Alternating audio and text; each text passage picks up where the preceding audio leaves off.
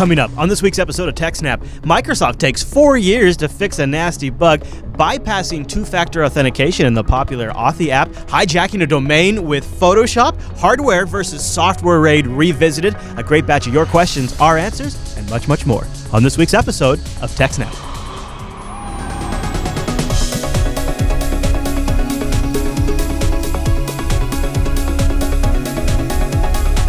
Hi, everyone, and welcome to TechSNAP. This is episode 206 of Jupiter Broadcasting's weekly Systems Network and Administration podcast. We stream this episode live on March 19th, 2015. This episode's brought to you by our three fine sponsors, DigitalOcean, Ting, and IX Systems. I'll tell you more about those great sponsors as this here show goes on. Our live stream, well, that's powered by the incredible Scale Engine over at scaleengine.com. You should go check that out. My name is Chris, and joining us every single week is the well-traveled Canadian, our host, the admin, the tech, and the teacher, Mr. Alan Jude. Hey there, Alan.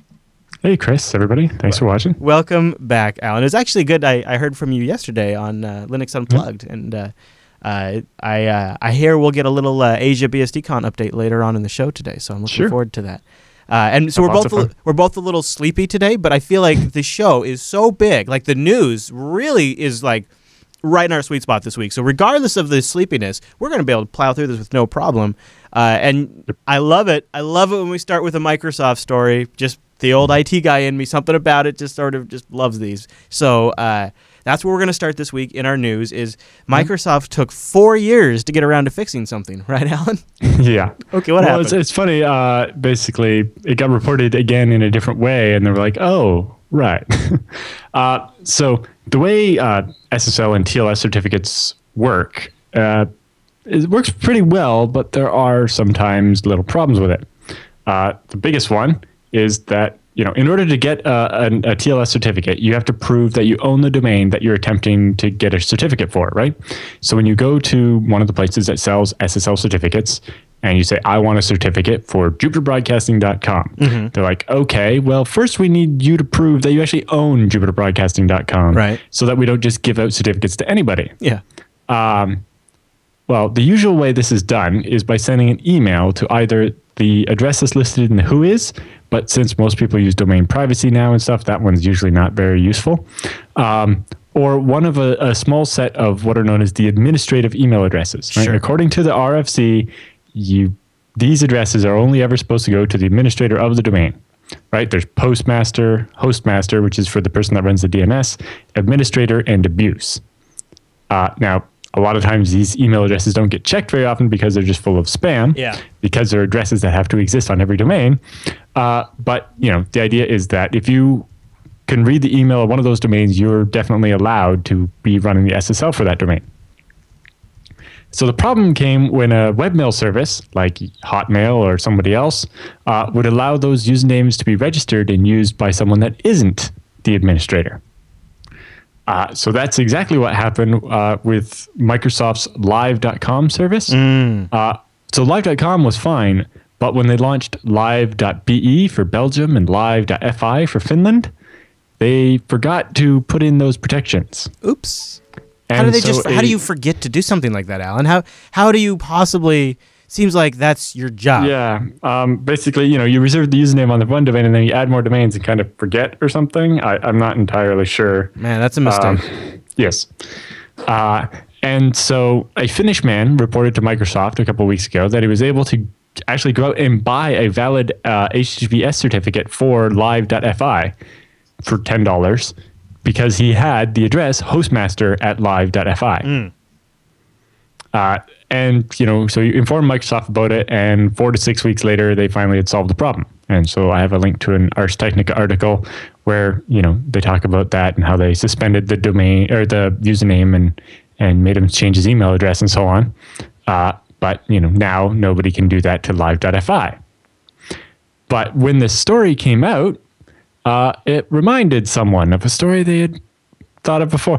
And it turns out there was a guy from Belgium who basically found the same thing with live.be 4 years ago and has an email thread where he emailed Microsoft about it and got an acknowledgement that, yes, that's not supposed to work. Uh-oh. But it's been 4 years and it wasn't fixed yet. It's actually unclear whether it was fixed at the same time as the .fi, or if they noticed it later, or if it's still actually unfixed at this point. But for at least 4 years, this guy could have been doing man-in-the-middle attacks on anybody using live.be at, a cafe or something. And, what's one of the most popular things to do while sitting in a cafe? Check your email on the Wi-Fi. Sure, of course. And all of your social accounts, too, now. Yep. Well, and the best part is, if I can do a man-in-the-middle on your logging into your live.be account, and that's the email account you registered your Twitter with, I can then, once I've got your password, I can go in there, change it, or just not know your password and know that you're not going to change it anytime soon. Right. Go in there and what I've wondered your about Twitter though password. Is if you have the ability to intercept the SSL traffic and could do a man-in-the-middle attack, then we always go to the coffee shop reference. You're at the coffee shop and somebody's gonna sit there with their laptop and sniff the traffic. But don't all of us have smartphones that auto log in and update all of our feeds and calendars and email accounts and docs and Twitter and all this in the background constantly? So as soon as your phone connects to a Wi-Fi, even if you don't take it out of your pocket, it starts transmitting these credentials over the air, even if you don't launch a single app. The operating system's doing it at the sync level. Yeah, your Gmail is going to go in. Now, I think the Gmail actually uses a token or something, isn't actually logging in. But if you have like IMAP mail set up on your phone, like I do, if it sees a trusted certificate, it's just going to let it happen. Challenging. Makes me want to just not put anything like that on a device, or just leave my Wi-Fi off unless I really trust the network or something like that. But then again, I think about it and I try to balance the trade-off and inconvenience that brings. Yeah, so they have a nice quote here. After the Finnish man used his address to obtain a TLS certificate for the live.fi domain, Microsoft warned users it could be used in man-in-the-middle and phishing attacks. To foreclose any chance of abuse, Microsoft advised users to install an update that will prevent Internet Explorer from trusting the unauthorized credential. By leaving similar addresses insecure, similar risks may have existed for years. Right, so just because this Finnish guy found it with Hostmaster @ someone else could have been doing it with Postmaster @ forever. Oh yeah. I mean, I would imagine there's probably entire divisions in governments that sit there and figure out all these things that people don't know about and then take advantage of them for years. Yeah, especially with the less popular than Hotmail type webmail things. Yeah, there's lots of like tiny ones out there where you could probably do the same thing. Yeah, sure. Huh. Well, I guess they got it fixed now. On the BE anyway, or on FI anyway. I don't know if it's actually fixed on live.be. It'd be interesting to find out if live.ca has the same problem as well. Yeah, now you wonder, don't you? Now you start to wonder. I haven't had a Hotmail address since 1999. But yeah. All right, very good. Any other thoughts on that story? No, that's about it for that one. Okay. Well, I found that to be rather entertaining, Alan, so thanks. Well, it's kind of important for anybody that runs their own email domain. Make sure you don't give addresses like that out. Have you... and make sure all 4 of those, look at the RFC, get the list of administrative accounts, and make sure those always forward to you. Especially if you're doing it for a small business or something. Did you take any precautions when you were traveling just this last week? Like, did you do anything Wi-Fi-wise or anything like that? Or not especially. I was using my hotel's Wi-Fi and the venue Wi-Fi, but actually mostly what I had was... at the airport, I rented this little MiFi device or whatever. So you had it has a SIM card in it, and I associated with the Wi-Fi access point that was in my pocket. Yeah, that's cool. That's a good way to go because then you're not paying. I switched to using. I used the hotel's Wi-Fi when it's at the hotel. Sure. Because it was a bit faster because it was Wi-Fi to a wired line instead of over 3G and 4G. Yeah. And still a little more reliable. Because I was charging the other thing, so I had it turned off. And also, it had a limit. It's like if you did more than a gigabyte in 3 days, it would rate limit you. So I was careful to let my phone overnight on the hotel Wi-Fi.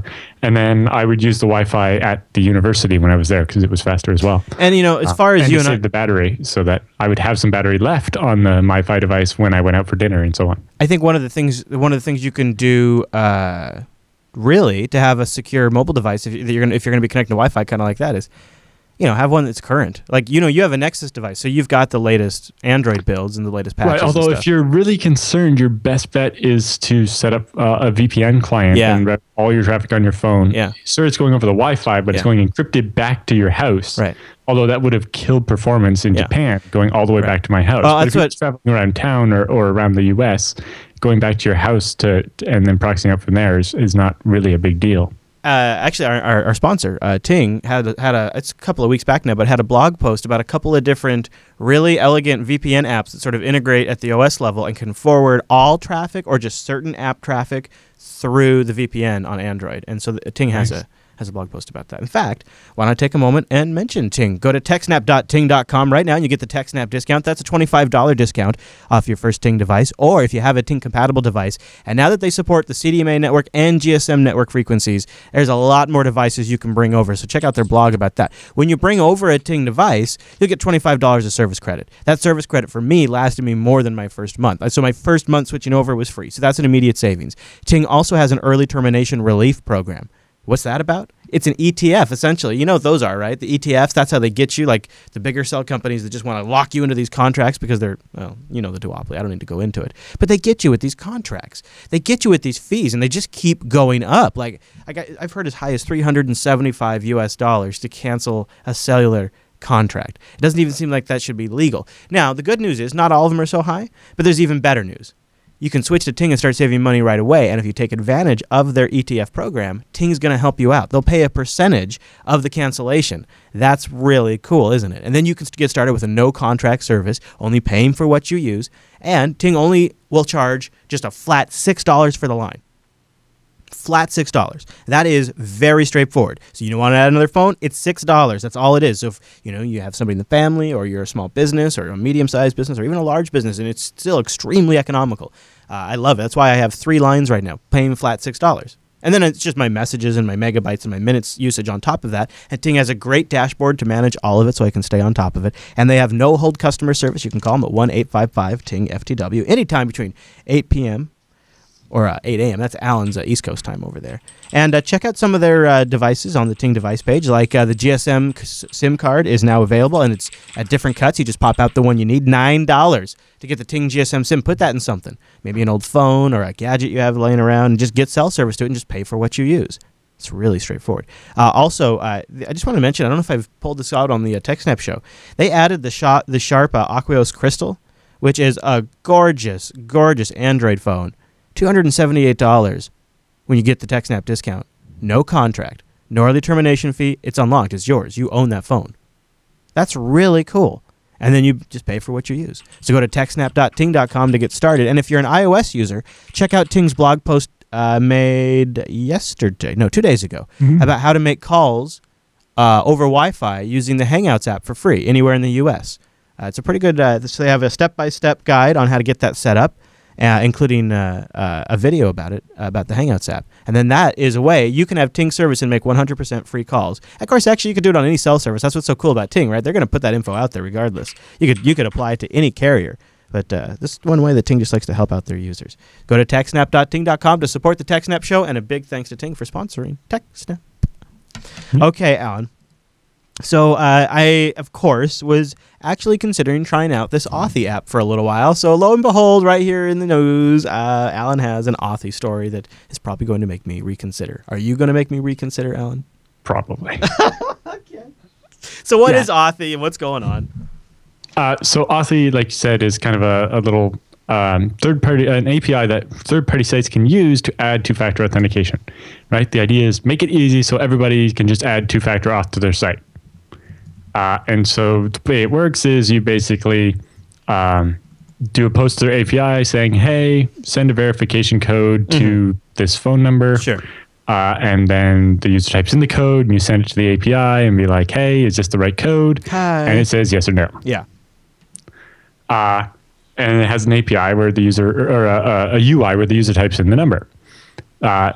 So, they tried to make it really easy, and maybe they made it a little too easy. So when the users ask for a verification code that is sent to their phone, right? So you get the pop-up and it's like, type in the code we just sent to your phone.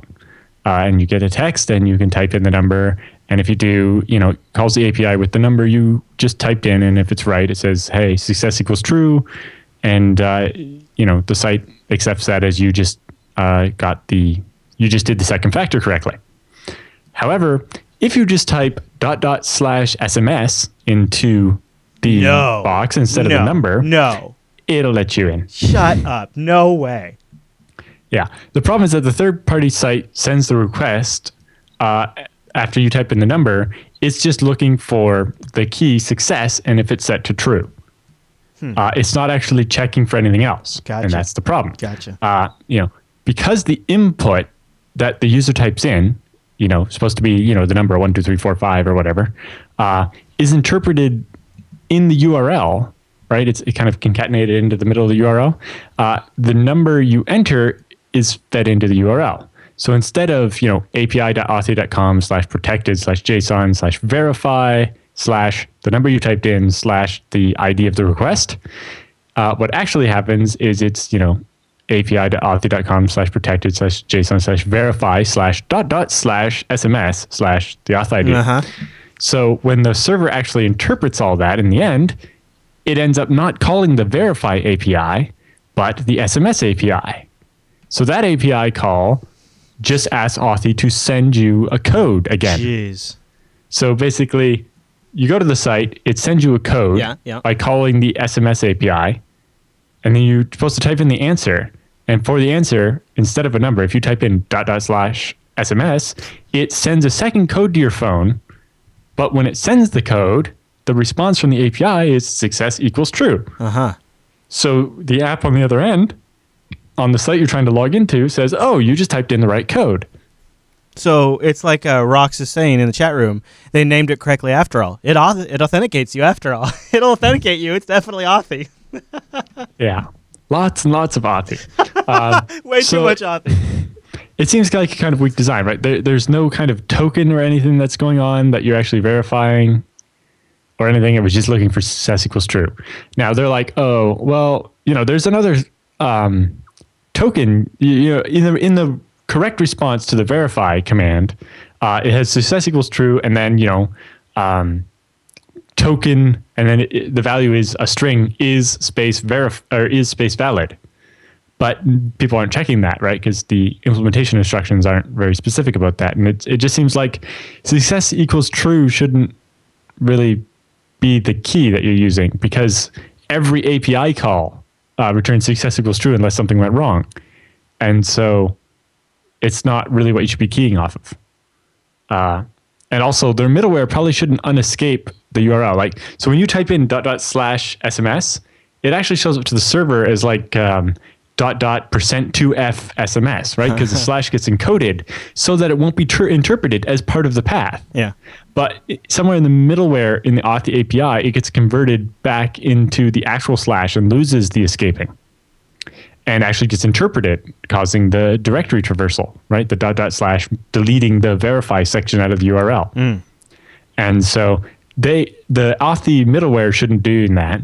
The clients that implement it should be keying up something else, and the API probably should have a better way than actually doing a string comparison, right? They should have some token or something that you're actually verifying. Yeah.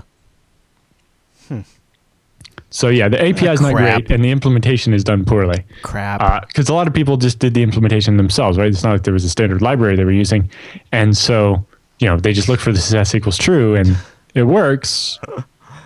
It just never doesn't work. Right. Yeah, no wonder why it's been such a success. Yeah. Well, but yeah, I don't know. The problem is, the issue is that there is no really good industry-wide two-factor. And one of the things Authy will let you do, if my understanding is, I've never used it, but my understanding is it'll let you combine multiple different multi-factor authentication systems like Google's and Microsoft's all in one app. So you just have one app for all of them. And then I guess it cloud syncs them somehow. So you could just install that app on your other devices and then log into the app, and then you have your one time. Because one thing that with Google Authenticator is every device has to be authorized to your Google Authenticator. And so when you get it, if you switch devices and don't authorize it, and you only have one device that's authorized, and you get rid of that device, you're really screwed. Whereas Authy, you would just download the app, install it, and then have all your one, Yeah, but what's stopping someone else from downloading and authoring their phone to authorize me? Well, and what's stopping somebody from using the password to the Authy app that they use for their Gmail, that they used on eBay, that they used on Gawker, right? There's that problem too. Right. Yeah. I'd rather be able to log into my Google account and add and remove devices at my will kind of thing. Yeah. Rather than, and I guess that's kind of what the Authy thing is doing, except for, how do you have two-factor authentication on the account that controls your two-factor authentication? And the problem is I think two-factor authentication is still just a little too complicated for a lot of users. Yeah. They're going to mess up really that, it comes down losing to, the phone thing. It comes down to you lose that as easy as you lose your password possibly, and then if it's the only way to, if the whole point is you can't reset your password without the two-factor token, how do you reset the two-factor token? And if disabling the two-factor token only requires your password, there's no point in having a two-factor token. So one thing I know so it gets really complicated. Like with Google Authenticator, I know people have run into the problem where their phone's been destroyed and they didn't authorize their new one, and so they're really stuck because they need their two-factor codes to get into their accounts. I guess some people will, like LastPass, for example, will give you a QR code that you just scan with with Google's two-factor app, and then it just links it to your account and sets it up. You can print, be careful where you store it, but you can print that QR code out. As a fallback thing. Yeah, and so I guess some people are doing that, and that's sort of their fallback. Yeah, but I'm more likely to lose that piece of paper than to destroy my phone. Yeah, right? me too. And now that I, and also thankfully I have like multiple phones, so I don't actually ever hit that situation, but I have flirted with it closely. Like I didn't have one of my phones here that had the two-factor authentication. I was like, wow, okay, that was close. That was close enough where it made me think about it a little bit. So that's why I was tempted by Authy, but it doesn't sound like. Yeah, it seems like the convenience never works out. A bit of rush in the coding and stuff, and anybody can write a two-factor authentication service. It doesn't mean it's a good one. When it comes to stuff like this, it needs to be done the right way. Right, and I'm not actually trying to say that only Google can do it the right way, because in the end, I'd rather not trust Google. Yeah. But they at least have one of the more solid and widespread implementations right now. And there's a lot out there. I hope but Doug Erling hurries up and finishes the two-factor thing he was working on. Oh yeah, he wrote one for the University of Oslo, and they use it, but it's a little too hacky, and he doesn't want to just contributed to FreeBSD in its current state. He wants to make it nicer first. And it's understandable. Yeah. Well, that's yes and no. Every coder kind of has that problem. It's like, oh, I got this great stuff, but I don't want to open source it because I'm embarrassed by how bad it is. Yeah. It's like, well, if you just give it to us, it'll get better. And if we wait for you, it could be forever. Yeah. Yeah.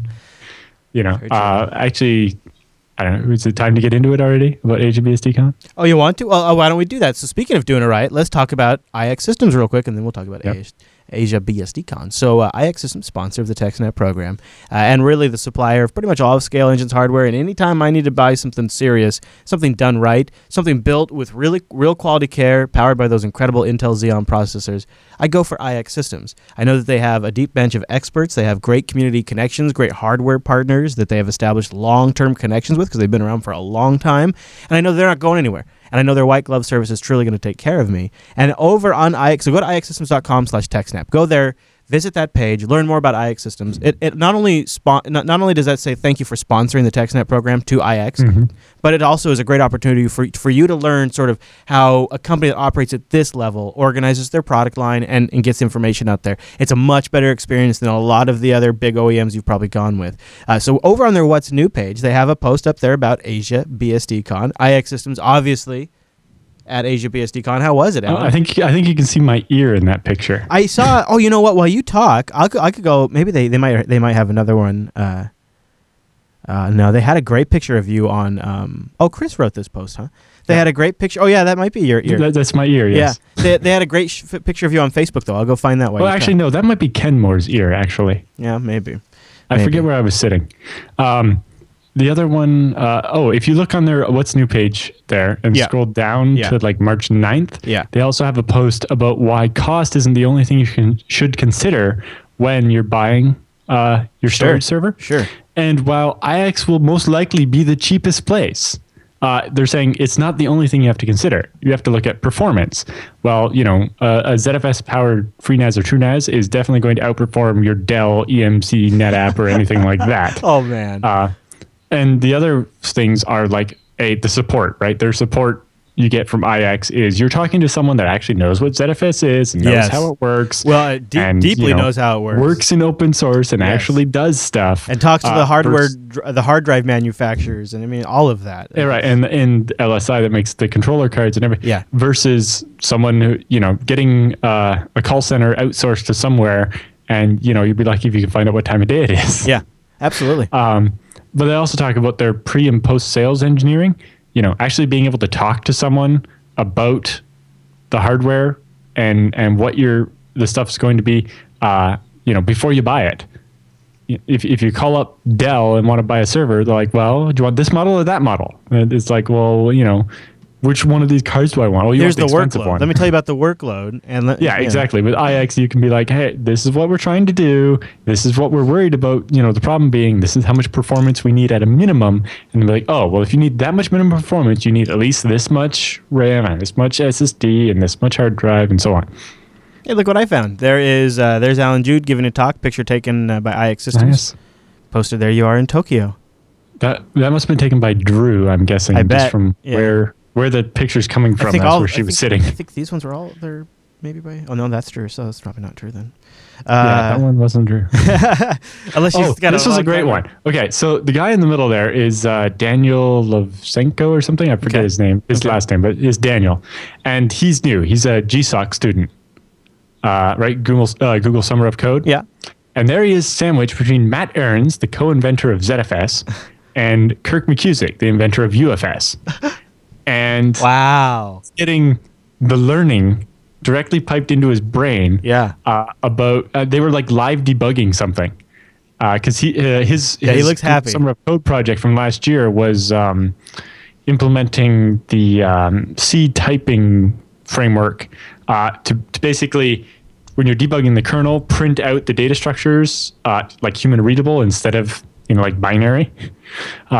Easily tell, all right, this is this struct member and it has this value, and oh, that's a string, and so this is what it actually says, and so on. And actually, I think after that conversation, they started doing a port of MDB, the Solaris debugger from Illumos that Matt Ahrens works on, to FreeBSD.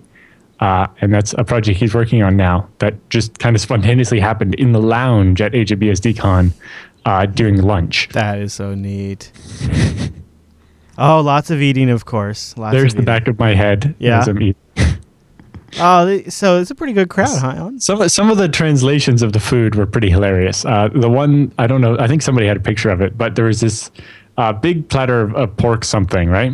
And the translation of the Japanese name for it was like Kachitori of Boston pork butt. Oh. It's like, what? No, that's not quite it. It sounded good. It was pretty good, actually. Yeah, I bet it was. Also, IX Systems has an overview of what's new in TrueNAS 9.3 up on the What's New page. So go over there. Go to ixsystems.com/TechSNAP. Video coming out that I don't know if it's posted somewhere yet or not, but they have with your face talking about the new stuff for FreeNAS as well, and just a hilarious video about why you need a FreeNAS. I think it mostly went because your daughter is so nice that she decided your laptop looked thirsty and decided to share her apple juice with it. Yeah, there's been that one. And wouldn't you rather your files were backed up to your FreeNAS instead of not when your laptop gets apple juiced? But they also have that other one on the What's New page. If you scroll back far enough, where it's like, look what happens if you have silent corruption of your family photos. If you don't have ZFS, it's like one bit gets flipped. In a JPEG, and every pixel after that just goes all wonky. I think we showed that one on a previous episode. Yeah, right? It's always a trauma, Alan. You're traumatizing me right now, Alan. You're traumatizing me. All right, so we have. Let's move on to our next story. Oh, I had an actual point. One of the keynote at AsiaBSDCon was from Robert Ells, who's one of the people that's been working on BSD since it was just BSD before all the projects started, when it was still at the University of Berkeley. He's actually from Australia, and he was one of the ones that brought some of that stuff over to Australia, and they worked on it. And he gave a great talk about how specifically, ugly code isn't necessarily bad, and you should share it, and we should use it, and then that will cause someone to come up with something better that we can then replace it with. Nothing's worse than no code at all. Yes. Well put, Alan. That was a good point to make. Thank you. Sorry, I didn't mean to interrupt. I forgot. Yeah, no, that was the point I was trying to make. It's the sleep deprivation. It happens to both of us. We're both just a little floaty. It's cool. All right, so I want to talk about this next story because it could happen to anybody, but of course, when it's got GoDaddy's name in it, it makes headlines. It always makes headlines. What's going on here? Well, and in particular, basically the same idea. We've seen, the Syrian Electronic Army do it to Twitter. Yeah. Seen, the Lizard Squad people to do it to people. And then in a different one, Lizard Squad actually hacked the registrar, which is completely different. But in this one, it's just some social engineering to take over a domain name. So in this one, it wasn't necessarily something bad happening to someone. It was a reporter got in touch with a security researcher, and they arranged for the security researcher to steal the reporter's GoDaddy account. Okay. And document the steps he went through and how it happened. Okay. Just to show you that it could be done, but also in a more controlled environment than, if you remember going through the aftermath of that Matt, somebody from, what was that tech journal? Remember he got his iPhone, the guy that worked for Gawker for a little bit. Gosh, we always forget his name for some reason. Yeah, Mike something or Matt something. Matthew Aarons? Something. No, not Aarons. That's the ZFS guy. Not Inman. That's the oatmeal guy. Yeah. It's something else. Chatroom will tell us maybe in a minute or two. And I'll catch it. But he had the Twitter account at Matt or something like that, really short. And so it was a 3-letter Twitter account, and that's why people were after it. Yeah. Anyway. It's kind of like that, except for this was a more controlled environment and nobody lost all their stuff, so that helps a lot. Anyway, so through a combination of social engineering, publicly available information, and some Photoshop government ID, it allowed the security researcher to take over the guy's GoDaddy account and all the domains that were inside of it. So just to kind of give you an idea what you could do if you were able to take over somebody else's account is you could inject an attack into a website. So, if I took over the account for Jupiter Broadcasting, if the website is hosted in that account or whatever, I can, add an iframe to the page or something that will, use a Flash exploit against everybody that visits the page, right? Since it's the DNS control, I could redirect all the email. So now all the emails at jupiterbroadcasting.com go to my mail server. Maybe I forward them to the original Jupiter Broadcasting server after so that they don't notice that all their emails stop coming. But this way I get to see all the email. And then, if somebody registered their Twitter account as something at jupiterbroadcasting.com, I can go reset the password and, oh, look, I get the email. Yes, of course. They could also redirect the traffic to their own website. And just steal the traffic. Sure. Or they could buy an SSL certificate for your site, either by reissuing the one you've already bought for the site, if you happen to have bought it from GoDaddy and it's in your GoDaddy account, or by using the email intercept thing to intercept, hostmaster at jupiterbroadcasting.com and buying the certificate that way. Then they can do a man-in-the-middle attack, right? So they change the DNS for, jupiterbroadcasting.com to their web server. So the user goes over HTTPS to the bad server, which returns a valid certificate. So they're like, okay, this is the real site. Then the connection gets proxied over to the original jupiterbroadcasting.com. So now Chris goes and logs into the admin area, types in his password. It gets encrypted and goes to the bad server, where they then see the password, write it down or whatever, and then they can still send it over to the original server, and Chris doesn't realize that anything happened. Right. And now the bad guys have the password and can log in and do whatever they want on the site, like inject an iframe that uses a Flash exploit or Java exploit or something else. Oh, sure. I go for a Flash one. All kinds of things. Basically, once you have that, you have everything. Flash ones are my favorite. Yeah. But, this is why it was a big deal when, Twitter's got taken. Luckily, the bad guys, when they did that, all they did was, break the image to subdomain and stuff, they didn't actually manage to steal everybody's password for Twitter, because that could have resulted in some pretty big accounts getting hacked. And would have made for a great episode of TechSNAP. Yeah. But to kind of, the article has all the details, but to kind of give you a recap of what social engineering steps they went through. Yeah. First, they got a picture of a random guy to use as the picture of the reporter. It wasn't actually the guy's own picture. So it looks pretty cranky in this picture. Yes, although this goes to prove that GoDaddy wasn't actually checking the ID necessarily. Oh, right. Or, maybe they're just using it as a data point or something. Yeah, because, I think about that. When I signed up for Mt. Gox, I had to give them my picture ID, and how would they know it's my picture? Yeah, it's not like normally when you're using your ID to verify your identity, you're standing there. Yeah. And so they compare the picture to your face. Yes. But when it's online, they don't have something to compare to. No. I mean, for me specifically, they could go find pictures of me pretty easily. But for pretty much everybody else who doesn't host podcasts. Yeah.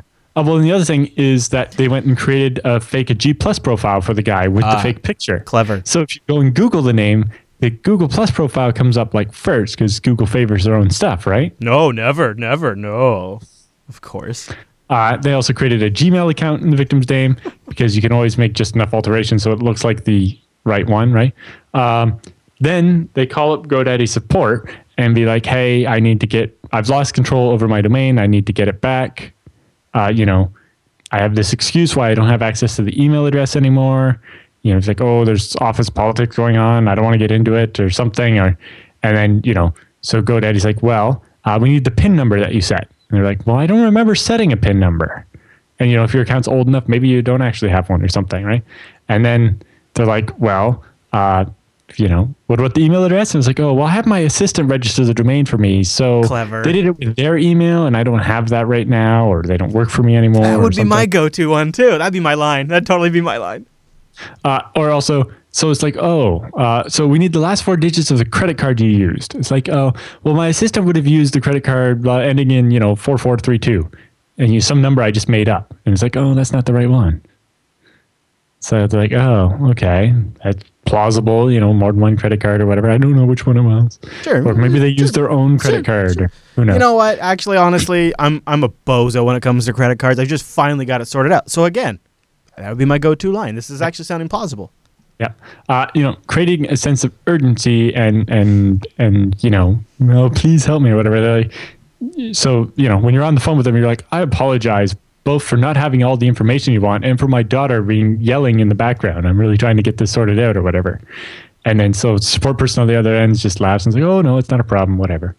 Right? And then it goes on like this, and they basically just weasel their way out of every verification step. And then, if the domain is registered to a business, GoDaddy requires additional verification. Right? If it's registered in the name of a business or whatever, then they want official stuff on the company letterhead and so on. But since many people just make up a business, and the whole point of, I'm buying this domain to start my business, and the business is called this, but I've not actually registered that name with the government or anything. Right. It's usually one of the first things you do is kind of start playing around with that, get your domain. Yeah. Or, I've had this domain forever and I never actually got around to starting the company. Or whatever. And so it's like, oh, well, that business doesn't really exist. So I don't have all the documentation you're looking for, like, a business registration or something like that. And, depending on what the verification is, looking at, I've not done the GoDaddy one, but other companies, if you just make up a letterhead with the company name on it, they'll accept that. Just send them a letter on, this is official letter from our company. I've literally done that. I've done that because clients have had, their IT staff leaves and they have nobody left there that knows how to manage the domain and nobody's technical. And so I've just gotten on the phone and called them up and said, okay, what do you need? Oh, you need a letterhead? And I just made the letterhead because I'm just a contractor. I don't have a letterhead with a company. I just literally made one up in Word. Made it look horrible so that it would look legitimate. Yeah. Oh, my God. Don't make it too nice, right? Yeah. It's like, this is a standard Microsoft Word letterhead template with our company name in block letters and like some logo made out of squares or something. It's just horrible things like that. Basically there's always loopholes for every step. And if you can manage to fit through every one of the loopholes, then you just take over the domain. When you're properly motivated. Yeah. Well, in the end, the customer support representative that you're talking to on the phone is there to help the customer. Right. That's their job. Yeah. It's usually rather difficult for them to get away with actually refusing to help you. And also, they can't just turn you away because you don't have all the details, or because it's pretty common that people are incompetent. Incompetence is common. Yes. Well, it's not just that. It's that, if I don't have that email address anymore, what am I supposed to do? Yeah. Right. Then, then you fax us all this information and we do it or whatever. Yeah. And then, it's like, well, nobody has a fax machine anymore. Seriously. Right. So, Also, GoDaddy has an automated system that sends a notification to you every time there's a change on your account. So it said, hey, we changed your authorized email address over to this address, or, somebody changed your DNS settings and all this. But all these kind of happen after the fact. You get that email somewhere between like half an hour and 8 hours after the change. And so in that time, your traffic's already been hijacked. Yeah. Jeez. Oh my gosh. So frustrating if that happens. Instructions are, if you didn't do this, call us. And then you have to try to verify yourself against all these steps or whatever, right? Mm-hmm. I guess I missed one of the, they talked about, you have to prove your address or give them your address and stuff. It's like, well, if they're looking at the Whois record, say against it, all you're doing is reading the Whois record to them and they're comparing, that's exactly right. Right. Yeah. Unless they have privacy. Yeah. And in which case you're reading GoDaddy's address back to GoDaddy. Well, that looks like that looks like a valid address to me, sir. Very good. Well, when you have the privacy thing, then GoDaddy's looking at the address they just didn't print. Yeah. But it's not that hard to find people's addresses. Yeah, it's not. So like Network Solutions requires you actually fax them stuff instead of just emailing it or whatever. And I think if you remember, Network Solutions started that thing where it's like, you have to pay us $1,500 a year. Yes. And then in that case, every time there's a change, we'll actually call you and make sure. It's like their white glove domain locking service or something. Yeah. Yeah. It was ridiculous. But I guess if you're a big enough brand, honestly, you have the same problem with that. It's like, I changed my phone number because I moved. Mm-hmm. And so I don't have access to that phone number for you to call me anymore. So how do I verify myself now? There must be some loophole for me to go through. And in the end, it all causes these problems. Indeed, Alan. Jeez. Well, and like I said, when you're properly motivated, you'll find those loopholes. Yeah. And so the reporter did a little bit of digging and found that, almost every domain name registrar has this same, send us the photo ID and it's kind of the standard. A utility bill to prove your address and so on. And they'll accept it. Because I've actually done that for one of the domain registrars I had was a reseller, and they went out of business. And so I had to deal with the company they were reselling for to get control of my domains. It was like a bunch of them was easy. It was like, I'll fax you this information or whatever. And then some of them it was a business, so I had to make up a fake letterhead. And one of them, because of what I was using the domain for, I registered in the name of William Riker and lived on Defiant Street or Enterprise Street or something like that. Oh my God, Alan, he's such a geek. That's great. And so that one was especially hard to get back, but I did manage to do it. Jumping through all these hoops to do it. And in their research, they found that hover.com, which is a fairly new registrar, but from the company that was one of the very first registrars when Network Solutions was demonopolized. So Hover is actually owned by Tucows, which is a company that owns Ting. It's one of the only registrars that doesn't allow photo ID as a form of verification. Specifically stating, quote, anyone could just whip something up in Photoshop, quote. That's what they said? Yes. Because Tucows has been on the internet for a very long time. They know how the internet works. They know about trolls. They understand computers. Yeah, that's great. So I guess I didn't really explain it, but in this, when they emailed GoDaddy a scan of the ID, they had got somebody else's Indiana driver's license. Right? So the attacker guy just got some person he knew in Indiana to send a scan of his driver's license, then edited the information and try to match the fonts. But as long as you make all the fonts the same, they don't actually have to match what a driver's license necessarily looks like, right? Yeah. If you're working for GoDaddy in Arizona, you probably don't know what an Indiana driver's license even looks like per se. So there's kind of an example of what they did there. Yeah, and so they just photoshopped in a different picture and made it grainy, and all of a sudden they had this valid looking driver's license. Yeah. That was the actual one submitted to GoDaddy too. Well, except for I think less blurred. In a couple yeah. They say GoDaddy issued a response saying GoDaddy has stringent processes and a dedicated team in place for verifying the identity of customers when a change of account/email is requested. While our process and team are extremely effective in thwarting illegal requests, no system is 100% effective. Falsifying government-issued identification is a crime when consent, even if consent is given. That we take very seriously and will report to law enforcement where appropriate. Oh yeah, they're serious about it. I'm sure they. Yeah. They'll probably be adjusting their policies too, I bet. A little bit, yes. Because I think, at one point it's that, they faxed us a driver's license. That must be legitimate, rather than actually looking into it and being like, hey, is this driver's license ID number even real? Or does the name... I don't know if you can interface with like the DMV to be like... I know with credit cards, when you're a business, you can call a bank... Yeah. And ask them yes or no questions. So you can be like, is the name on this card number blah? And they can say yes or no. Right? They don't give away any information. Yes, right. But they can verify that the name on the card matches the card number. I don't know if you can do the same thing with DMV. Like, so I have a driver's license with this number. Is the name on it blah? Somebody probably can. I don't know how accessible that is. Yeah. Yeah. So I don't know how easy it is for GoDaddy to actually go from a driver's license to establishing whether that's actually the person or not. Mm-hmm. Yeah, I agree. I don't know either. But it definitely seems like they just weren't doing that. Yeah.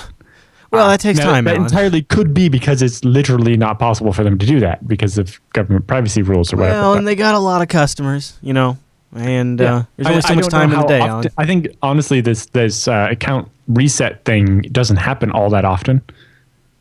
Most people go through one of the easier ways to get it back because you don't usually lose access to everything. Or, at some point people just give up and be like, well, I didn't want that domain that badly anyway. Yeah. Oh, well. But yeah, it seems like maybe for some of this stuff, losing control of the account, if they're going to change the email address or something, should involve something like, well, we're going to send an email to the original address being do you authorize this? And if we don't get a response after 7 days, then we'll maybe switch the email to the new one to give the person with the original address a chance to say no. That's not foolproof, but it's definitely something extra. It's another step, yeah. Although you're imposing this 7-day waiting period. Yeah, and customers hate that. Yes, but it might be a decent trade-off. Yeah, I agree. Or maybe at least you could opt into it. That'd be nice, right? Check a box. If I ever take an action like this, require additional authorization. Let me opt into it. I would do that. Yeah. All right. Any other thoughts on that one? No, that's about it. All right. Well, then I'll tell you something I opt into. Freaking DigitalOcean, sponsor of the TechSNAP program, and DigitalOcean is awesome. They're simple cloud hosting provider dedicated to offering the most intuitive and easy way for you to spin up your own cloud server. You can get started in less than 55 seconds, and I've seen some pretty impressive numbers in my day. But I've actually even seen people tweet me like 36 seconds, 26 seconds. It's crazy. I think I did 35 on mine. That's nuts. Do you remember which data center you did it in? New York. Oh yeah. I got a droplet. I got 2 droplets in New York. I got one in San Francisco. I don't have one in London anymore, but I did for a short period of time. I move them around. It's super easy to do it too. Essentially what I do is I template them. And then when I'm done with that machine and I want something else, I turn it off. And then when I'm ready to start my next project, I resume from the template. And I get started right where I left off. It's only $5 a month to get a rig with 512 megabytes of RAM, a 20 gigabyte SSD, 1 CPU, and a terabyte of transfer. And DigitalOcean has data center locations in New York, San Francisco, Singapore, Amsterdam, and London. And their interface, it's great. And this is one of the things that really, when I started trying out DigitalOcean before they even became a sponsor, I saw this and I thought, whoa, this is something I can get behind. I like this a lot. And I think you will too. It's very intuitive. And it's all done on the web. It's all very responsive. So like I've actually done it from my phone. I've done it from my desktop. And they have an HTML5 console too, which is really great. So you get to watch that system completely boot up. And it's really nice because you can then replicate the functionality with their straightforward API. A lot of good community apps are already doing that too, so you don't even have to write one, but you can. You can snap it into your management infrastructure or just manage it from your desktop or a smartphone or from a script. It's really cool, and they have a ton of great tutorials, including some good stuff on FreeBSD, because you can also create a FreeBSD droplet. So go over to DigitalOcean and bring our promo code. What was that? I've done that. Yeah, I know, it's pretty cool, huh? I'm using a DigitalOcean droplet in production currently. Yeah. Oh, nice. And you're happy with it? Yep. Yeah, it's very easy. Yeah, I have several of them, and if you use the promo code SNAPOcean, one word, lowercase, you'll get a $10 credit on your account, and then you can try out that $5 rig for 2 months for free. So again, use our promo code SNAPOcean. That's one word, it's lowercase. That supports the show, gets you a $10 credit. Try out some of the stuff we've been talking about. Play with CoreOS, play with FreeBSD, play with OwnCloud, GitLab. All of that stuff is available, and why not do it on some super fast hardware with a great connection that you can publicly work on? It's nothing like the real thing. And you can get it over at DigitalOcean.com and try it for 2 months for free when you use our promo code SNAPOcean. Go over to DigitalOcean, and a big thanks to DigitalOcean for sponsoring the TechSNAP program. Thanks, DigitalOcean. You guys rock. Hey, Alan, how about before we run into the feedback segment, we mentioned, because we didn't get a chance to do this last week, people can download episode 81 of BSD Now, Puffy in a Box. Puffy in a Box. Just posted a bit ago, and this would be a great time, about midway through that TechSNAP program, to start the HD download. Any notes of interest on this one, Alan? I suppose you guys talked a lot about AsiaBSDCon in there, huh? We had a bit of a recap of AsiaBSDCon, but I'm sure that'll kind of just go on for weeks as we remember more and more of the great things. Yeah. And as we're more and more awake. Yeah. Also, I think next week is one of our interviews from AsiaBSDCon. It's a really good one. Puffy, let's see. OpenBSD and their line of commercial routers. Oh, cool. Yes. So that's an interview with a developer from Calyptix, which is a company that makes small business routers powered by OpenBSD. Cool. And we get to talk a bit about how they use it and what they do, but also mostly just interviewing the developer and talking about how he first got into OpenBSD.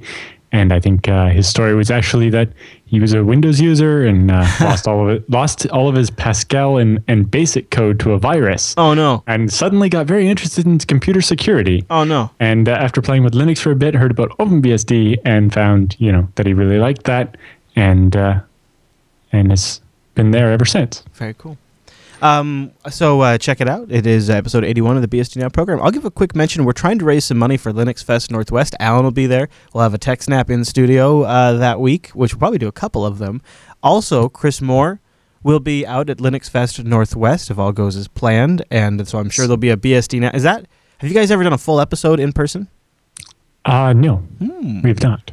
So the Linux doing Fest, that live will be quite interesting. Yeah, the Linux Fest guys have also offered a room for you guys to conduct interviews in if you want a little quieter spot. Yeah, so perfect. Yeah, I'll follow up with them on that. And so we're trying to raise some funds because we're trying to get the whole crew out to Linux Fest Northwest, and we're going to be paying for some travel and some stay for some of the crew. And you can help by going to teespring.com/Linux and grabbing a Linux Action Show shirt, hoodie, long sleeve jacket, or a shirt, not a jacket. Or the kids' tee, and we have a couple different colors. I really love the blue this time. That blue looks really nice. Yeah, and too bad the logo says Linux on it. I know, right? I know. Well, I know. You know what, Alan? Sometimes I'm just teasing. It's a Linux Fest after all.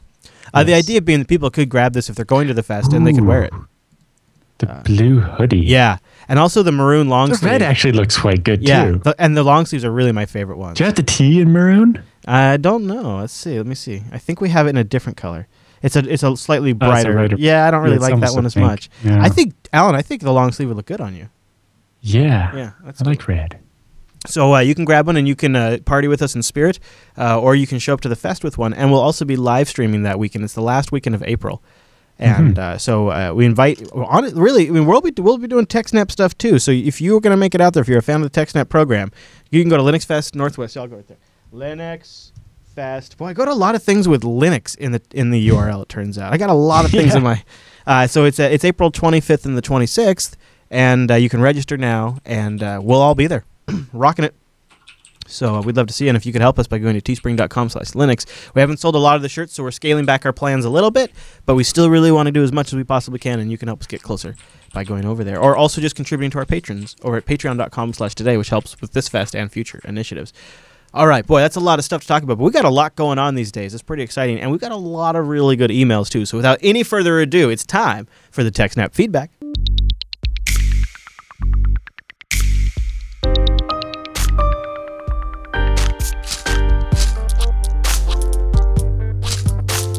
Thanks for sending your feedback to TechSNAP at JupiterBroadcasting.com, or pop in that contact link at the top of the Jupiter Broadcasting website, or even better, which nobody did this week, starting a thread in our subreddit over at TechSNAP.reddit.com. But our first email is a good one. It's an update from longtime viewer Jed, who, speaking of Linux Fest Northwest, is probably already excited at the idea of shooting me in the head with Nerf missiles. Undoubtedly, he's already giggling to himself. And he writes in to give us an update from last week, where we said, hey, give us some ideas for securing an Apache server. We rattled off a few in episode 204.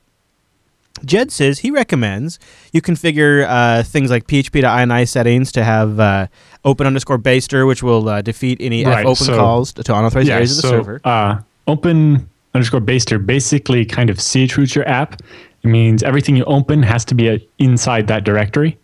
So it stops your app from opening files outside of there, which can be a good thing. It keeps, especially if, for example, uploaded content goes somewhere else, but then you can't reach it. Anyway, open_baster is fairly useful. And then he mentioned specifically to defeat any fopen calls, but then he talks about the disable_functions list, which allows you from the web server to say, hey, PHP, don't allow these functions. One of them you can allow is don't allow fopen. Now, depending on what application you're going to be running, that might not work. But in general, you can allow, you can be like, hey, no connecting to remote sites at all. And that secures it down a lot. It keeps people from injecting code that then pulls in an exploit from somewhere else. The downside is it can also break the automatic update feature of WordPress or whatever. But what do you think about this? Is use PHP 5.6, where all safe mode 5.6 they re-architected all of PHP basically and got rid of the idea of safe mode and basically made it always be safe instead of a feature you could turn on that breaks most apps. Safe mode was never very good, and so the redesign is much better. And he mentions Suhosen, which is quite good. It allows you to restrict certain things, but it also adds some features that we're missing. If your OS doesn't provide bcrypt, it adds support for it into PHP for you. It's quite useful. Yeah, he also says, why not move SSH to a higher number port, install fail2ban, install aid and run it, clam AV, and scan all the uploads that hit your server, and install TigerCron. It will alert you to open ports and insecure pathings. And he also mentions disable any unused services, right? Anything on your server that you don't need, don't be running it, because if you don't use it, you won't remember to update it, and it can be a vector, right? And just the smallest attack surface you can get. Get rid of everything you don't need. Thank you, Jed. Good update, good input. Dave writes in, he says, hey, how can I set up an SSH server in order to encrypt the computer internet traffic? I read one day on Lifehacker that I can use SSH to encrypt the web traffic from the web to SSH server, and after that I can connect to the SSH server. So he wants to set up an SSH server for anonymous web surfing. I would have made maybe from work or something like that. Right. So basically, you can run the SSH client on your computer, and it'll connect to the SSH server that's actually going to relay your traffic. And the SSH client on your computer will listen on a port. So you set that, and then you tell your web browser to use localhost : that port as a proxy. Yeah, and if your client is Windows, PuTTY makes it really easy to do this. Yep. And you can so does the command line SSH client. Yeah. You can just set it and run it, and then you configure your Firefox or Internet Explorer or whatever you want to use to go through it, and then you can point that at a DigitalOcean droplet for $5 and bounce all your traffic out that. And you can use that. You use the proxy setting in Firefox to do that, and then or in Chrome or in IE. Yep.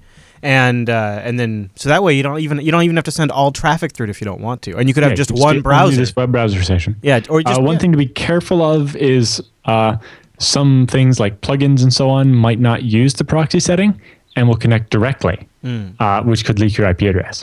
Also, remember anything you do beyond that SSH server is not encrypted. So Right. don't do anything illegal on your home connection over it because it's going to be tracked back to your IP. It's just the data sent from the server to the client that is encrypted. And what your work would see, say if you're at work, between is you and the DigitalOcean droplet is all this encrypted over SSH. Yeah. Then it's up to whatever your connection is. If it happens to be HTTPS, then it is encrypted. But if it's not, then it's not.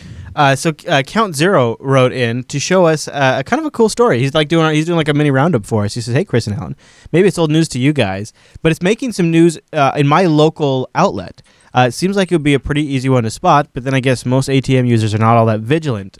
So check this out, Alan. I don't know if the picture really sells this one, but I'll describe it for our audio audience too. And thank you, Count Zero, for sending this in. It is a credit card skimmer, I think. Here, I'm loading up right now. Oh, except for they want me to take a survey." Skip the survey. Are you serious? Wow. So there you go. There you go. So here it is. They're using an iPod Nano on the inside as I guess maybe like the compute. I don't know what the iPod. Or just the storage. Yeah. Some storage in it. Yeah. Yeah. So there's the card slot with an iPod on the other end and then the camera hole too. So they're getting the pin with that. Oh, because it has a camera. Right. So they're using that to get the pin code, I bet. Yep. Right. So the iPad Nano is just sitting there as part of the front of the, they break out the plastic and stick this in one of the parts that's supposed to be. And it's basically an iPod that's activated and records you typing on the keypad. That is some dirty play. Thanks for sending that in, Count Zero. That's it.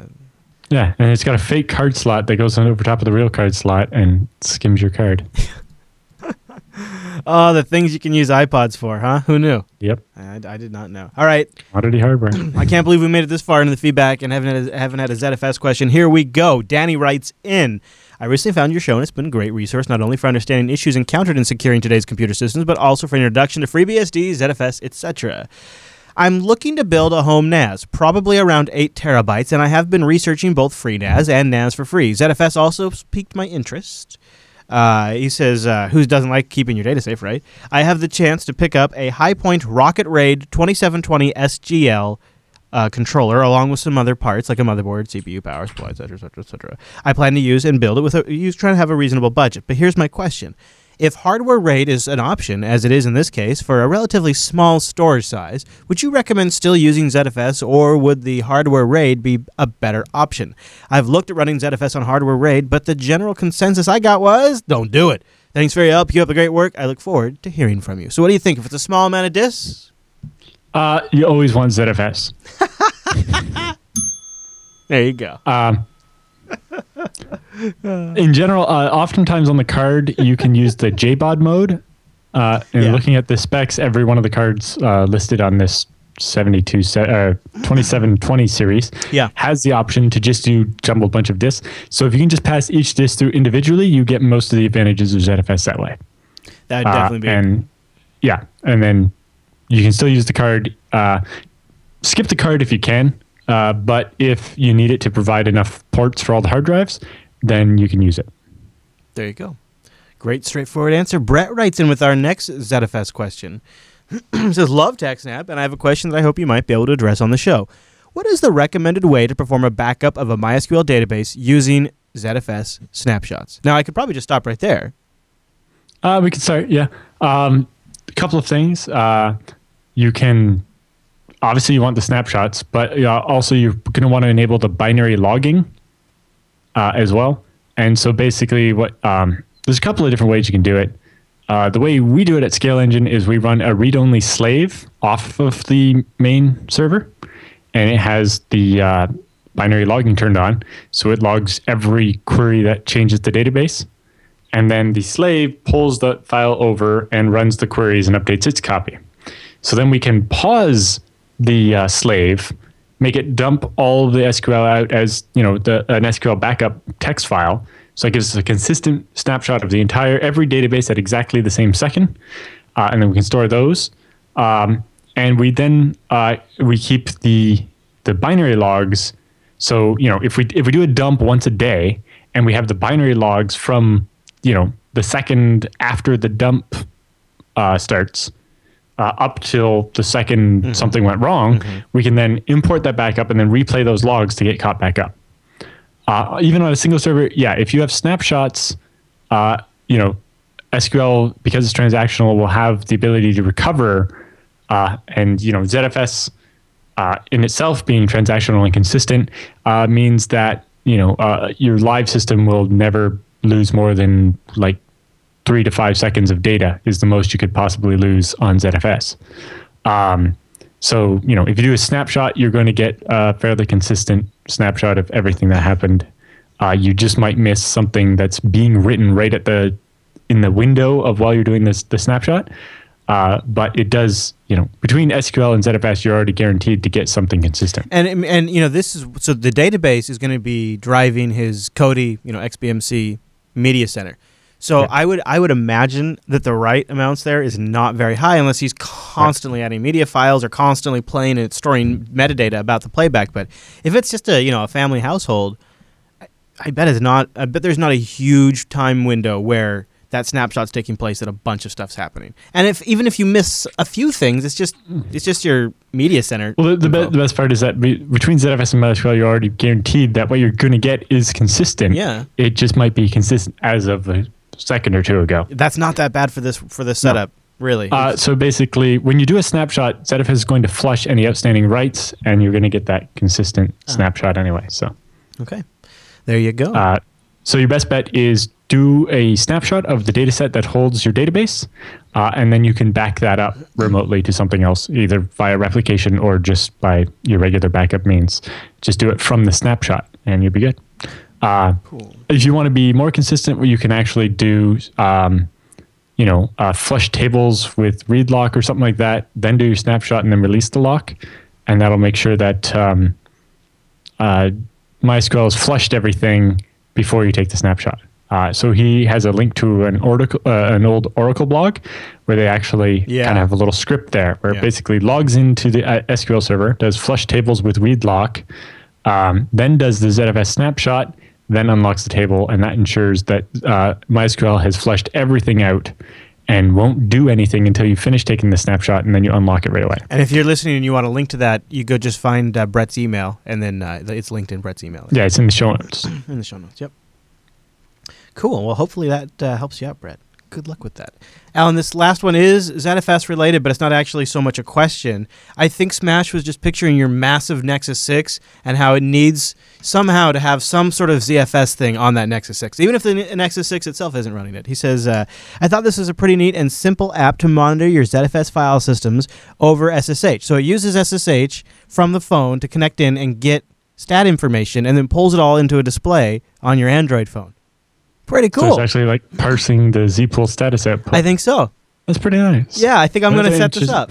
Yeah. I think I will because, just take a quick look at it. And, here at the studio, we don't really check it that often. So if this gets me to check it from before I get a surprise. And it's you're using a FreeNAS for most of your ZFS storage, are you not? Yeah, I could just go to the web. You can actually have it email you when there's a problem. Oh, I suppose I could. If you actually configure it. Yeah, I probably have.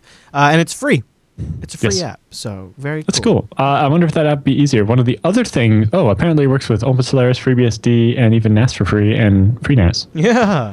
Because I was doing SSHing in and doing zpool status. Well, the best part is because of the way ZFS is designed, a bunch of these commands don't require root to do, and the ones that do, usually you can do ZFS allow some user, like, a user named phone, to do certain commands that normally require root.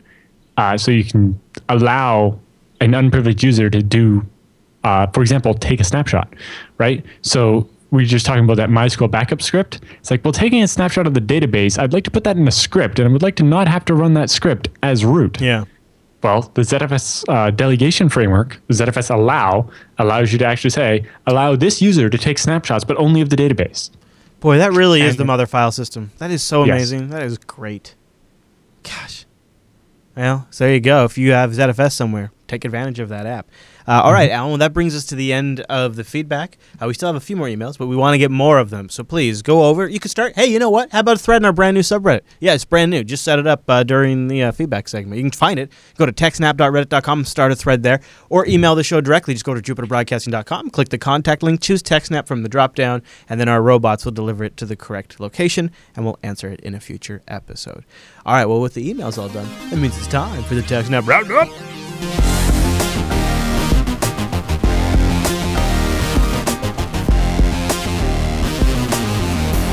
Welcome to the TechSNAP Roundup. Yeah, that's what that crazy music means. Now, the roundup of stories that just didn't quite fit at the top of the show.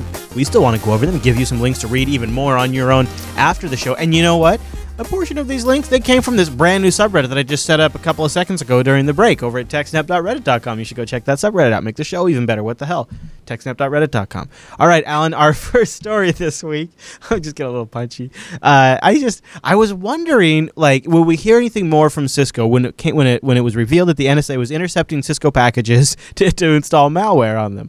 Well, Now Cisco has responded, and they're doing it by sending hardware to like illegitimate addresses, using empty boxes. Like they're just trying to confuse the NSA. Things. So they're using like dead drops where they'll just ship the package to some random place and then the customer will go pick it up, or they'll just like shipping to like random small company in random small town or whatever, and then it actually eventually ends up at AT&T or somewhere.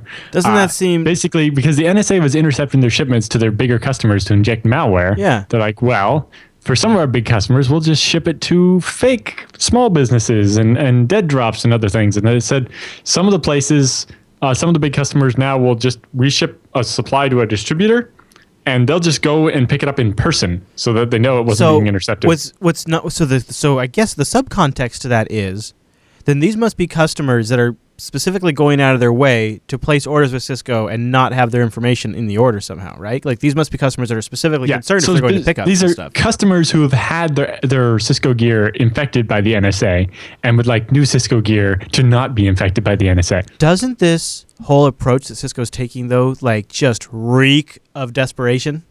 Yes. Shipping it to they've already emailed like Barack Obama and said like, hey, you're killing us over here. Yeah. How are we supposed to sell our product anywhere if everybody assumes it's full of NSA spyware? Pretty pathetic. It's pretty sad. All right, Alan, the next story is yours, I do believe, and it is coming from Mr. Brian Krebs. Yeah. Actually, this one's yours, but anyway. So there was a dark web digital underground shop called Evolution Market.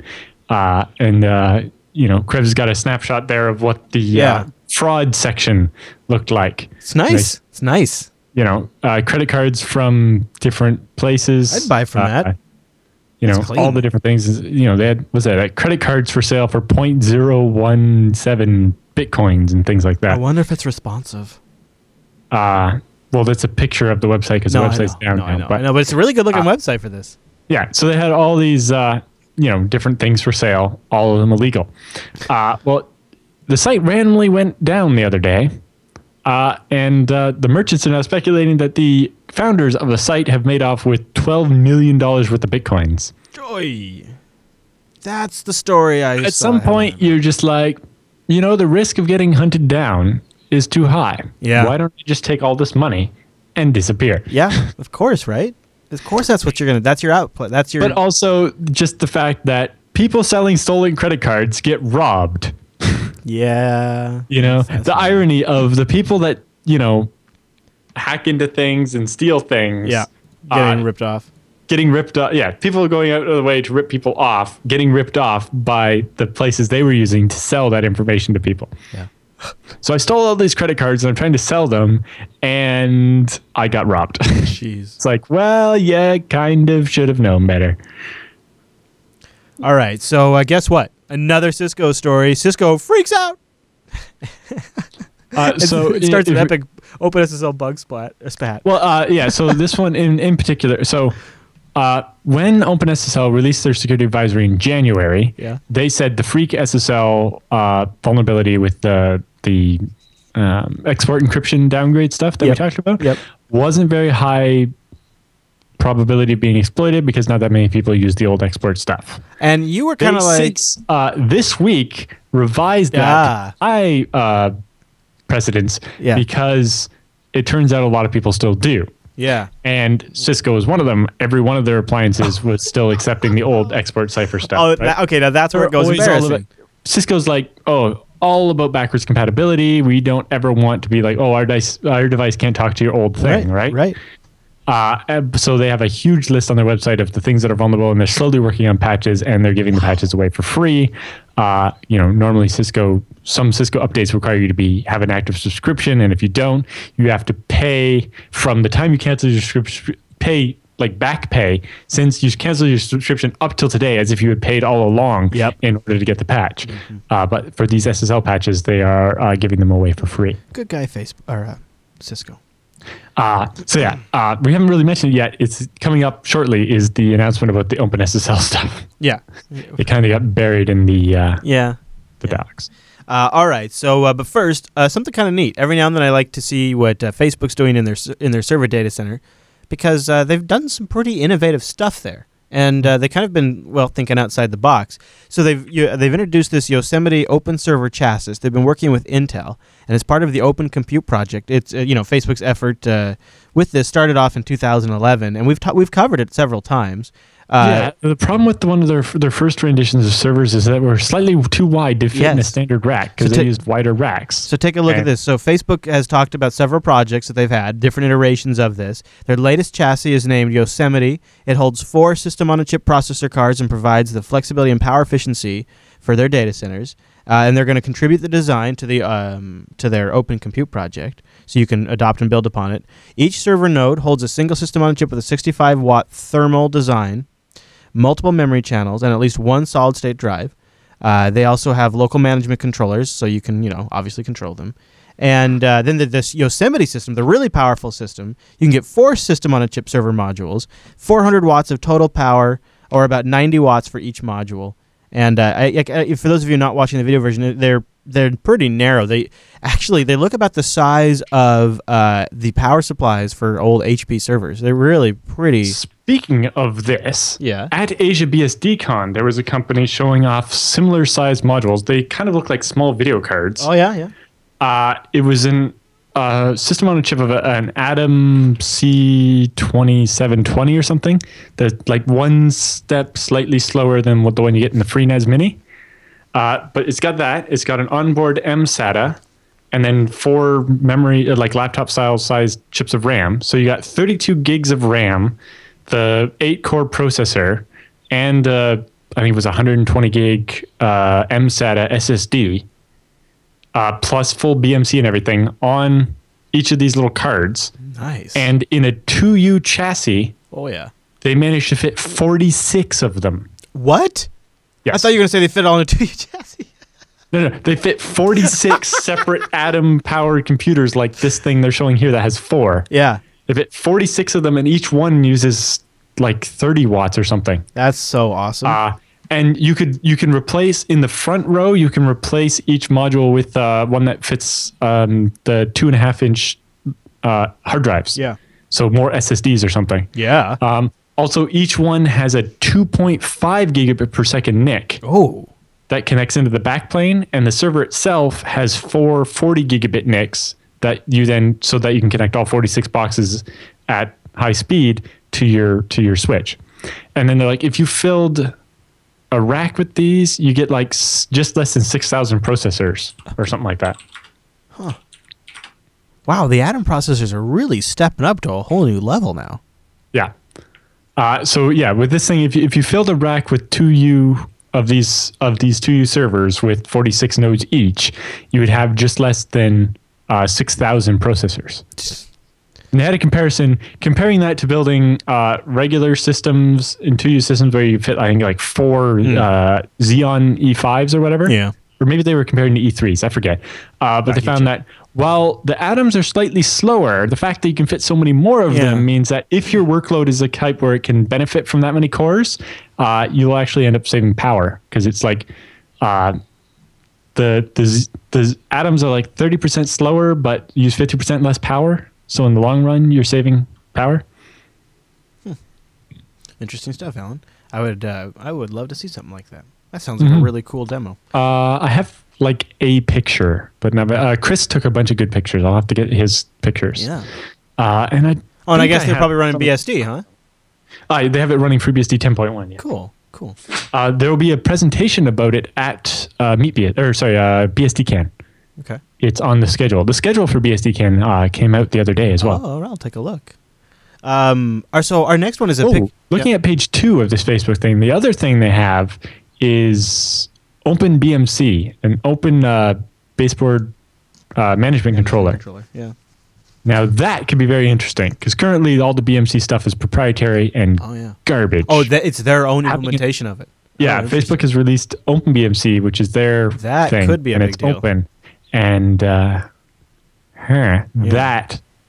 that could be a good thing. Yeah, sure could. I would definitely like to have a very solid BMC thing that wasn't crap. Yeah. And be able to replace all my... it's probably too much to ask to be able to replace all the ones on my existing servers. Maybe in the future, my future servers have an OpenBMC that I could update or customize or just know was not totally insecure. Totally. Yeah. Or could know wasn't running an outdated version of DropBear. Next story in the roundup is a picture from Mr. Krebs. Did he tweet this one? Yes, he tweeted this one. What is this, Alan? I can't quite read it. So Hilton Honors, which if you remember, that's the hotel reward program. Yeah. And remember they were having that problem where people would steal the accounts and then like stay in hotel rooms for free using up all your points? Yes. Well, Hilton Honors has launched a campaign to get everybody to change their password, possibly just to help prevent this. Yeah. But also I think they've upped their password complexity requirements. So anyway, if you go into your Hilton Honors account and reset your password before April 1st, they will give you 1,000 free Hilton Honor points. I don't know if that's a lot of points or a few points, but it's free points just for going. 1,000 sounds like a lot to me, but I don't know. Well, maybe a candy bar is 2,000 points or something for all I know. Exactly. Yeah. I don't know how many points you get for staying. It's a good number though. It's a good solid number. Yes. Free stuff for resetting your password seems like, or for changing your password every so often. It seems like lots of sites and games could do that.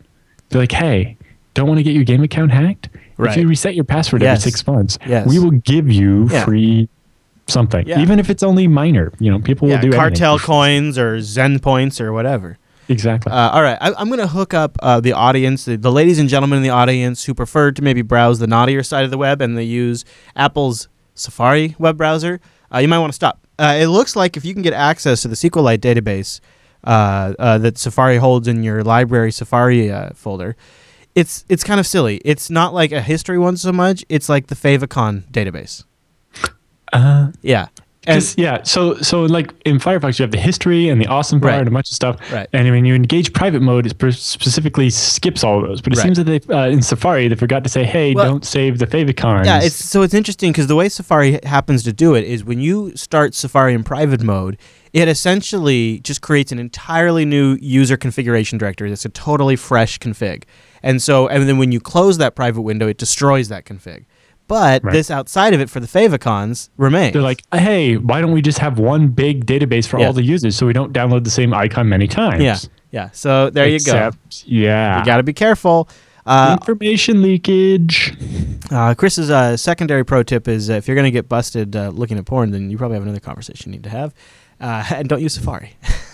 Just don't use Safari. I don't care what else. Don't use or Internet Explorer. Just do me a solid. Don't do that. So you teased it a little bit ago, Alan. We do have some OpenSSL security advisory stuff to dig into. You want to start? Yes. So they had their big advisory. The kind of interesting thing is that the advisory is not quite as big as they were. They're like, oh, there's a big advisory coming out this Thursday. Yeah. And then they're here we are on Thursday, and it's not so big. They upgraded the export RSA 1 to severity high. Okay. And they had a denial of service one where basically you can crash OpenSSL. So if you do it to somebody's web server, you can keep crashing it until it stays down, doing a denial of service. So that one is marked high, and then they have like moderate, low.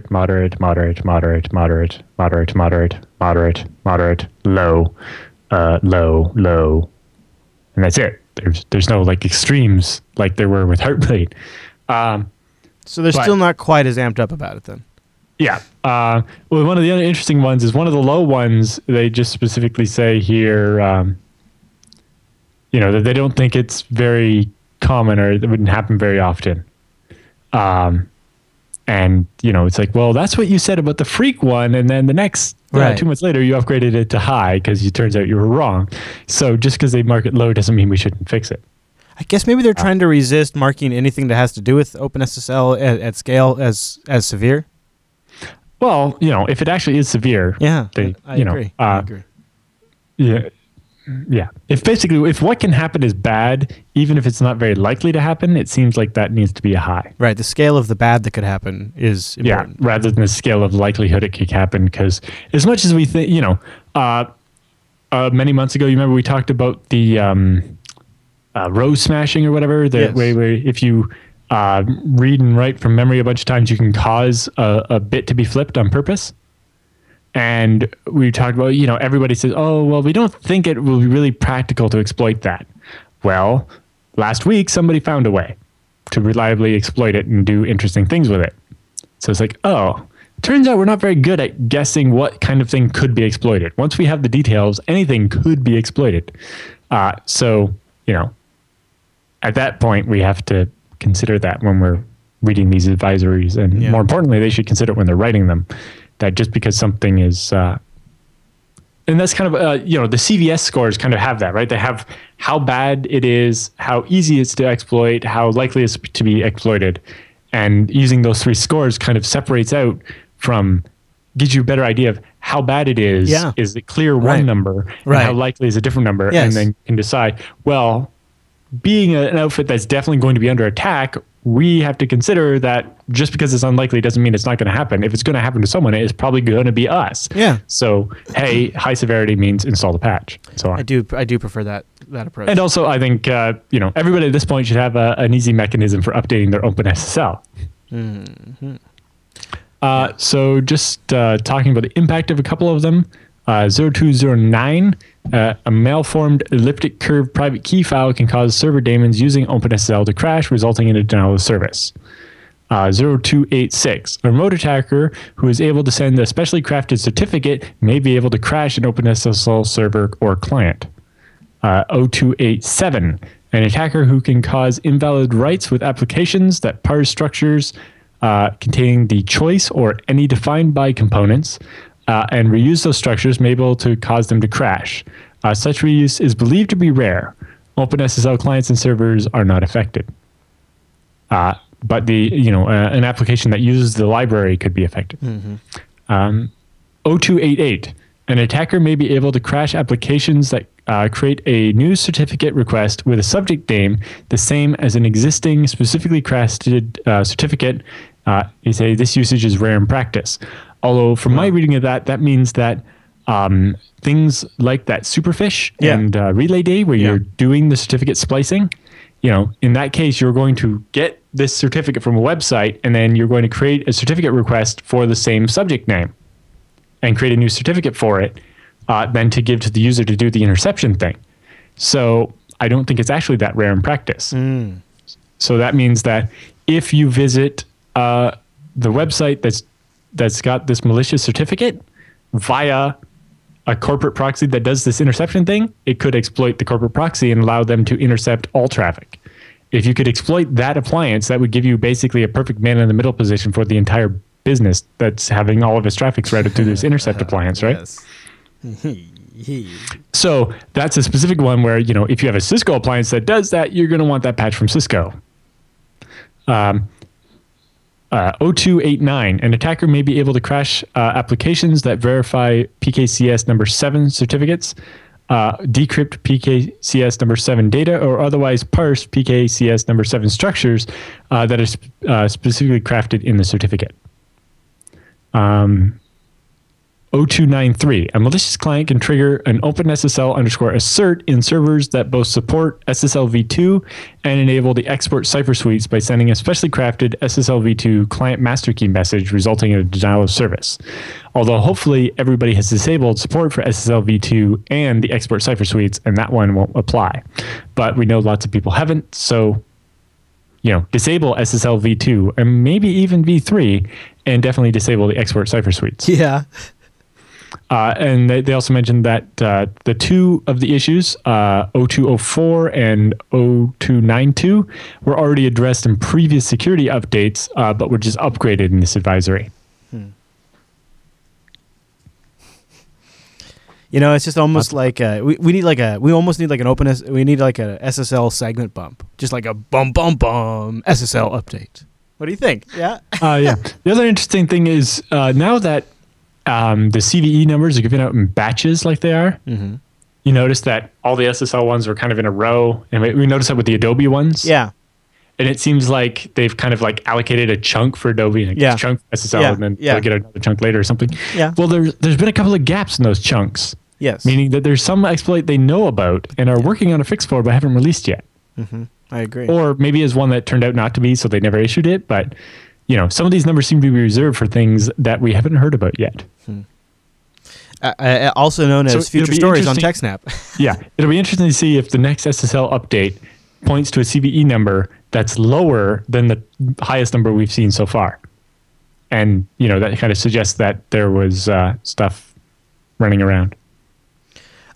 From the Department of Water is Wet, UK spies claim to have broad powers to hack the world.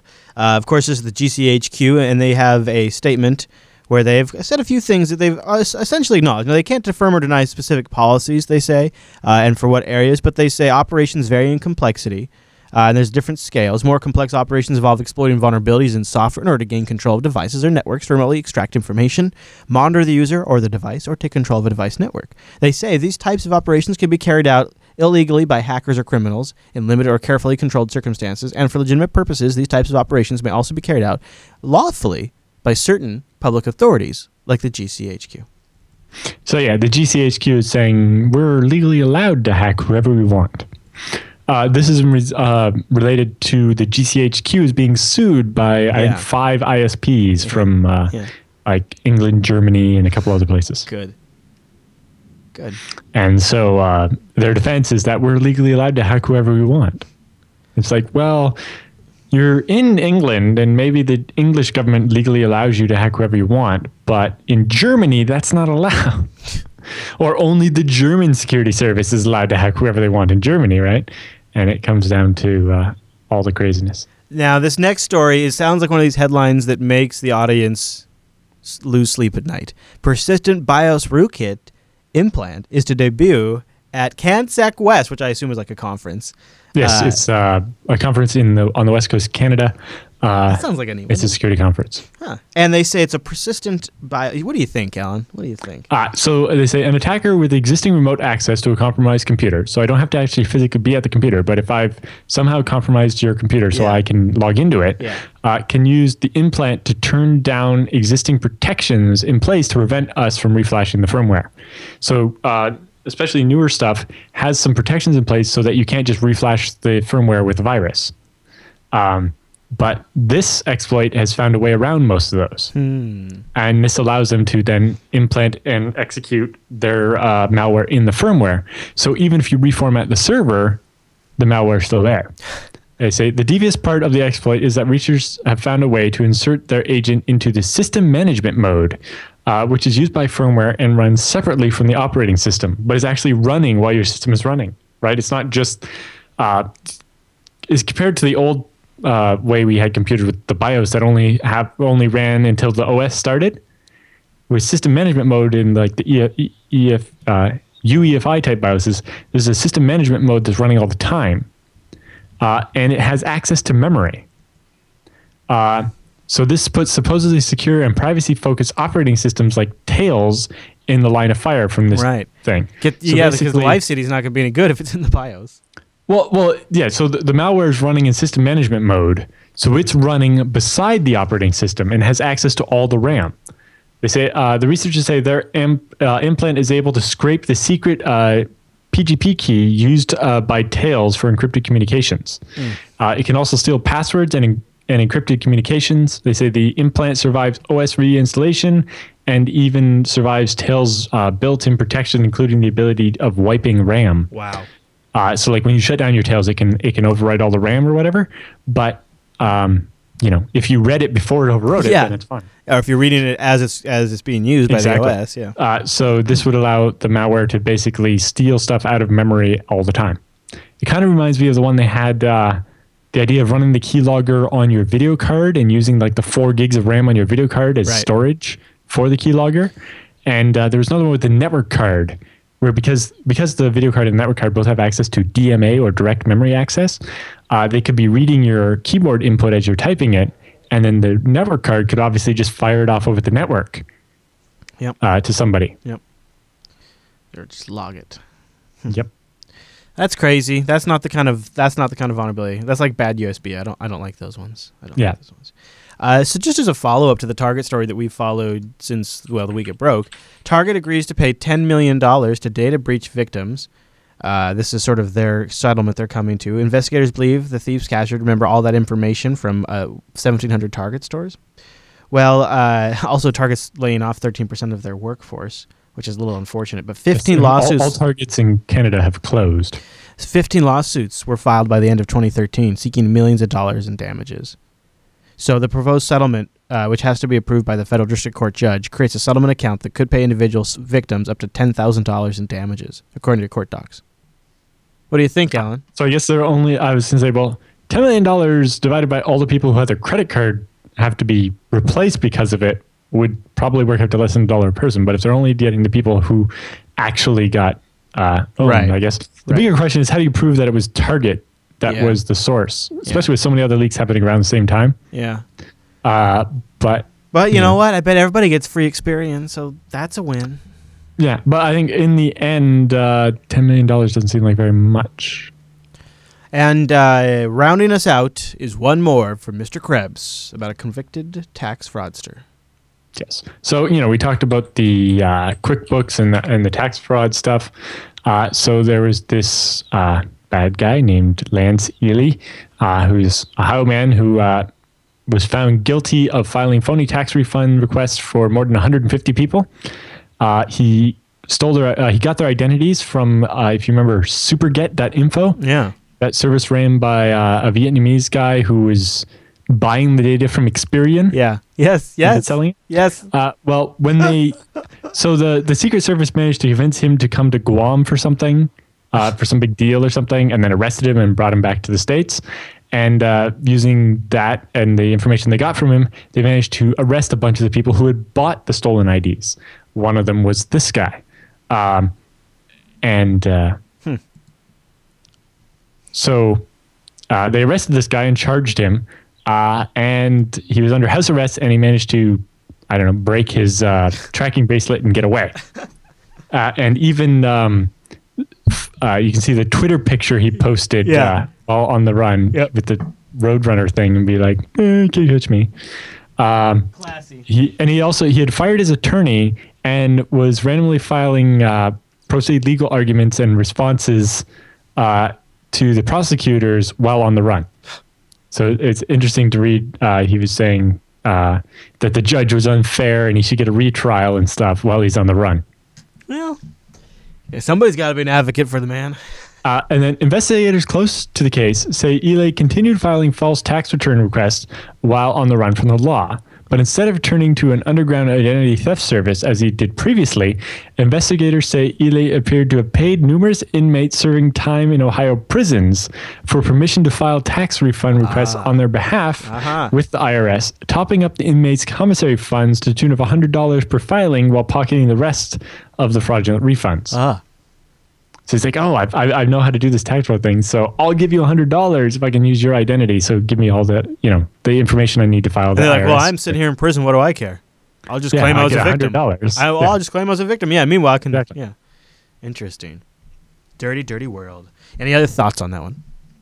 No, I just thought it was. The important thing is that the Secret Service did a raid and caught him, so he's back in prison. And that brings us triumphantly to the end of episode 206 of the TechSNAP program. Now, TechSNAP's live on Thursdays. Just go to jblive.tv. We start at 1 p.m. Pacific, which is 3, 4? What time do we start? 4 p.m. Eastern, which is 2000 UTC. Yes. And now, starting next week, all the daylight savings shenanigans is all done. Right, we're all out of that. So next week, the rest of Europe will switch. Yeah, which would be nice because the show will stay at 2000 UTC because we changed before. Yep. So European people have to remember that your time's going to change, but the UTC sign will stay the same. It's 2000 UTC. And you know what? You just need to convert that to your local time zone. I've noticed their absence. It's been noticeable. I've missed them. Yes. So it'll be nice to have them back. And it should be a great live show next week, and you can join us too over at jblive.tv. We also have jblive.info, which is the audio-only stream, if you want to grab that. And also, don't forget, we want your feedback. Go over to jupiterbroadcasting.com, click that contact link, and send us in some feedback, or make the show even better and supply some content, or engage with the community over at techsnap.reddit.com. All right, Alan, well, I hope you get some rest, and it's good to have you back. And, of course, I'll see you right back here next week. And I would also encourage all of you, if you want to catch the show every single week, grab one of our RSS feeds. You just then get the show automatically after we put it out Thursday evenings on the West Coast. All right, everybody. Well, thanks so much for tuning in this week's episode of TechSNAP. We'll see you right back here next week.